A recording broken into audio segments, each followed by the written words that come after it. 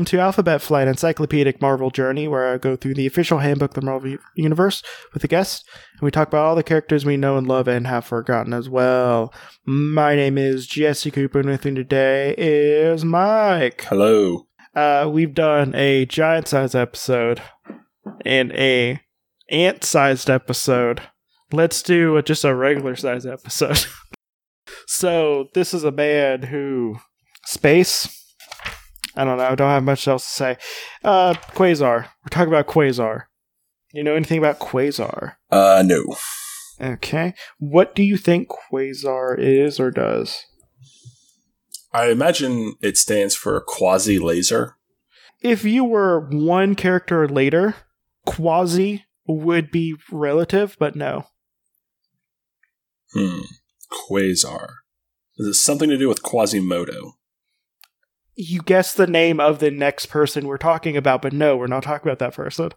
Quasar. Space. Space. Think space.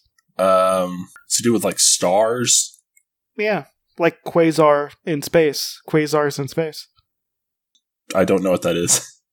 It's like an astronomical thing. Yeah, what's he look like? Well, honestly, in the face, he looks like Hank Pym a little bit. Well, that's because I know all white men look the same. That's fair. I don't even know. He's got these sick belts with just giant golden ovals on them. He's got them on his wrists and his shins. Are those his knees? Where are his knees? His knees are a little bit above the boots. Those don't even look like knees. No, they don't necessarily. I think we're thrown off because of his shins have all that stuff. Yeah, it could be. Is he pigeon-foot? No, he's not. I think they may have messed up on his knees. I think they knee goofed. I think they goofed on these knees. I'm getting some kind of like Flash Gordon vibe. I would say Flash Gordon. If you took off the cape, it would be Flash Gordon. Yeah. Basically. But you just gotta imagine like a generic white dude with like a cape. He looks kind of like an alternate version of like Superman. I can kind of see that. So his name is Wendell Vaughn. Wendell Vaughn? Meaning he was never first in line for anything if it was alphabetical. No, never, ever. His occupation is former lieutenant, U.S. Army, former special agent of S.H.I.E.L.D., former security chief of Project Pegasus, and new protector of the universe. I mean, talk about going out, like job escalation. He is a citizen of the United States with no criminal record. His former alias was Marvel Man. That sounds familiar to me. He was born in Fond du Lac, Wisconsin. So he has a Wisconsin accent. Oh, boy. I love it when that happens. I wish that they took advantage of that whenever they portrayed them. All right, what we got to do, don't you know, is we gotta beat the Super Skrulls. I love doing that voice. Oofta. Oh, I would love to just see him just get punched like, oofta. And that everyone's just like, what is that? Oofta. Oh, that really stung, don't you know? Can this be the rest of the episode? No. No, it can't be. So his known relatives is his father and mother, Gilbert and Lisa. He first showed up in Captain America 217, The Search for Steve Rogers, January 1978. Okay. He first showed up as Quasar in Incredible Hulk 234. His origin was in Marvel 2-in-1 with the Thing. So he was the second human being to wear the pair of alien energy bracelets now known as the Quantum Bands. They are now being worn by Moondragon's girlfriend, who does make an appearance in Infinity War. Infinity Wars. The comic event that's happening right now. The first was Robert Grayson, the son of astrophysicist Dr. Horace Grayson, in the years before World War II. Dr. Grayson made radio contact with a colony of internals who lived on the planet Uranus. Nice. And was given the technological knowledge to build a spaceship capable of interplanetary travel. Believing Uranus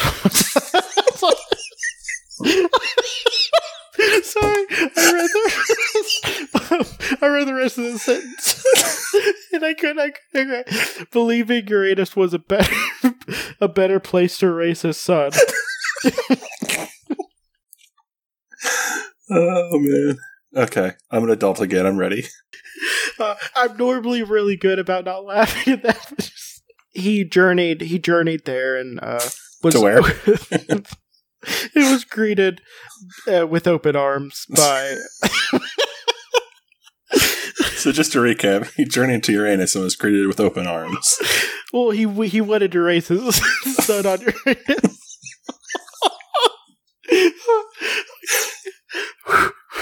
Okay, but he was met by the Eternals, and they hung out. When Robert Grayson was in his mid-teens, he was given a pair of energy manipulating waistbands. Waistbands? Wristbands, sorry. Okay. No, you're fine. I just wanted to make sure.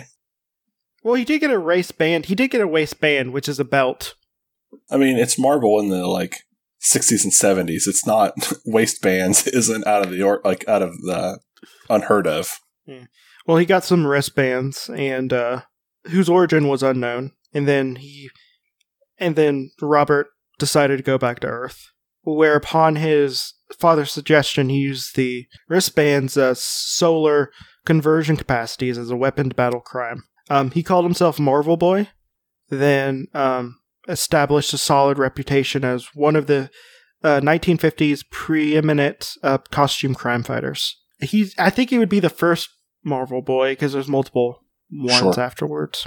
Learning that his father was in poor health, he tried to purchase medical supplies to take back to Uranus. But was unable to get a bank loan. Upon his return, he learned that unexplained disaster had ruptured the colony's protective dome, killing all the inhabitants, including his father.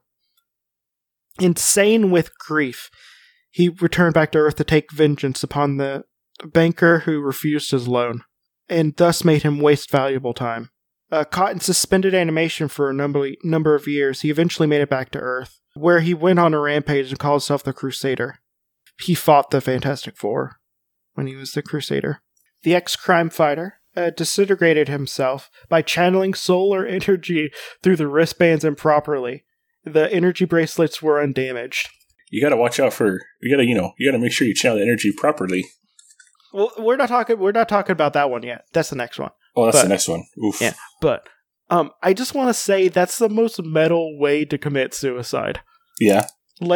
Just have the sun, will the sun to disintegrate you. Somehow the most, emo and anti-emo thing ever of, I'm so sad. I'm gonna commit suicide by the sun. I'm going to tell the sun to kill me, and it's going to kill me.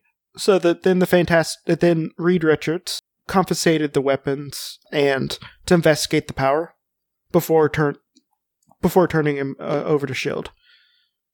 Then they were given to Dr. Gerbert Vaughn, who hypothesized the alien power transformers may be able to utilize other power sources as well. Then he got permission for his son to use them. As soon as he went to test them, it fixed himself to his wrists as soon as he used them, and he was permanently linked to the powerful mechanisms. He went under special training to use the wristbands as defensive weapons, and he was put in the super agent program under the name Marvel Man. When it was discontinued, he took the name Quasar instead. The whole thing with the other guy, it's not even this guy that the entry's about, is it? The entry's about this guy, isn't it? Yeah. So they went into an extensive backstory about the guy before him? Well, this wouldn't be the first one that happens. Most of the time it happens with female characters, though, where they just talk about their father until, the last paragraph. But, this is a nice reversal, because it talks about him in the last 2 paragraphs. Oh, well. Took the codename Quasar, based off the power source his father believed that it was using, which is a quasi stellar radio sources. Quasar. So, the stellar part. Sure. And a quasi, and then whatever. So I was kind of close earlier. Kind of. I said quasi-laser. Like astronomical things as well. No, I know. I had half of it right. Half of the reasoning behind the name. You were still leading closer to a quasi-motivational destructive organism, or Quasimodo. Oh, boy. Who is the next person we're talking about, who I've been wanting to talk about for a very long time. Good. He worked for Project Pegasus for a little bit, and then he resigned after blaming himself for allowing the Serpent Crown, a ancient mystical power object, to take over the minds of everyone in the project, including himself. And then he went to Uranus to investigate his band's origins. Guess what? What? He's 6 foot tall, Nice. weighs 210 pounds, has blonde hair and blue eyes. His known superhuman powers is none. He just has those bands on his wrists. Isn't that a superpower, though? Like, No. wielding like magical bracelets or cosmic bracelets. Wouldn't that be? Powers come from within. Like superhuman powers come from within. Because technically, if someone else had those, they would be able to have it.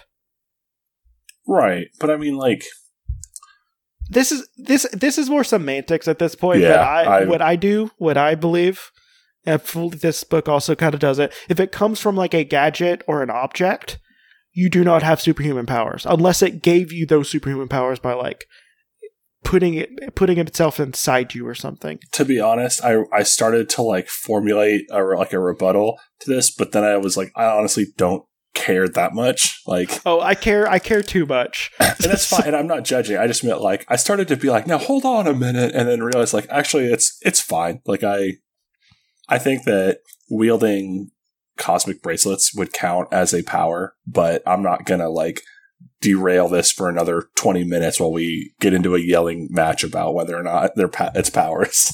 I mean, I don't know. I feel like we should yell at each other for something that you don't really care that much about. And his bands are energy manipulating devices whose origins are unknown. The bands contain 2 3-inch wide bracelets with a smooth, unknown black material studded with 4 smooth lenses whose composition is also unknown. Gold. Yeah. Basically what happens is the lenses, which this is what his father thinks. The lenses take in an unknown energy through the lenses, like the sun or the stars or something. Mm-hmm. You're able to convert that energy into something usable within the bands and then project them. I like that this bracelet is basically just, it exists. Like, no one knows anything about it. No, it just exists. Yeah, I legitimately like that this is from a time when Marvel was like, no, we don't have to tell you what it's made of. Like, no, who cares? It exists. It's kind of like the same approach they took with the character Phastos. Yeah. Where it was just like, it's a person who has motivations? Question mark.